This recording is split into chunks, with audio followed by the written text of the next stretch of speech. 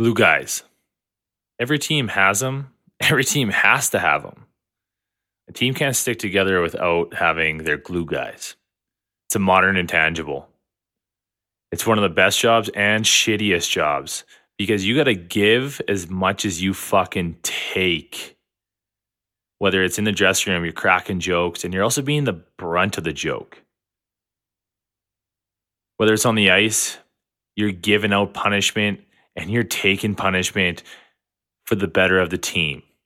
That glue guy is that guy that you know has your fucking back. That glue guy knows that he's going to come slug a beer with you, but he's also going to put you in your fucking place. He's not going to let you get away with that egocentric bullshit. He's not going to say you had a great game when you fucking sucked ass today. He's going to say, man, you got better. Like, what the fuck's going on? And if you get upset about that, you got to check yourself. You got to check your ego because that glue guy is there for you. That glue guy wants you to be as much of the part of the team as you want him to be there. That glue guy is someone on the team that might not score all the goals. He might not be flashy, but he's consistent. He's hardworking. He's probably mean. He probably sticks up for you and doesn't bat a fucking eye about it. That glue guy is necessary. Now, if you're starting to identify yourself as a glue guy on the team, that's a good thing because teams want you. It's an intangible that everyone can have. You're a bit of a social butterfly. You don't mind talking in the dressing room. You don't mind speaking up between periods, but you're also a great follower. When people put you in your place, your ego isn't large. You're a humble bragger, as some would say.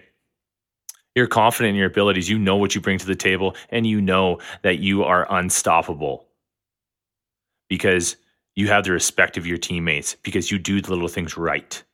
So when you do speak up, you do put someone in their place, they're going to listen to what you say because you lead by example.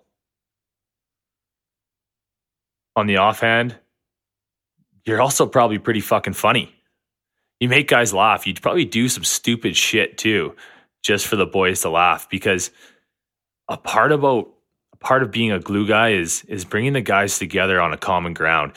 You have 25, 26 different personalities on a team. They're all not going to mesh, but you got to be the bridge between the groups. You got to be fucking Switzerland on the team.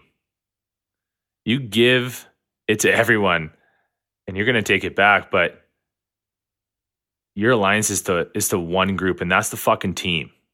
That's not to the cliquey goal scorers or the cliquey defense group or the fucking weirdo goalies. It's to everyone. You're the bridge. You're the bridge that allows everyone to coexist in that room, to have a common goal, to pull the rope in the same direction because you're not going to allow other guys to yank it in the wrong direction. You're the fucking glue guy. The glue guy is the guy that we all love and respect. And like Bartsy said, he might be the brunt of the jokes, but he's willing to lay on his sword to break the tension in the room, to add some chemistry and to galvanize the group as a whole. And you know what? If you were in battle, which you technically fucking are, that guy would be the guy who'd jump on a grenade for you. That's the guy who goes into the corners. That's the guy who sticks up for teammates, takes a couple shots to the face, but then will be the first guy to pat you on the back when you had a tough night. He's the guy that we all need, whether it's the jester. He just knows when to read the room, when to speak up, and when not to.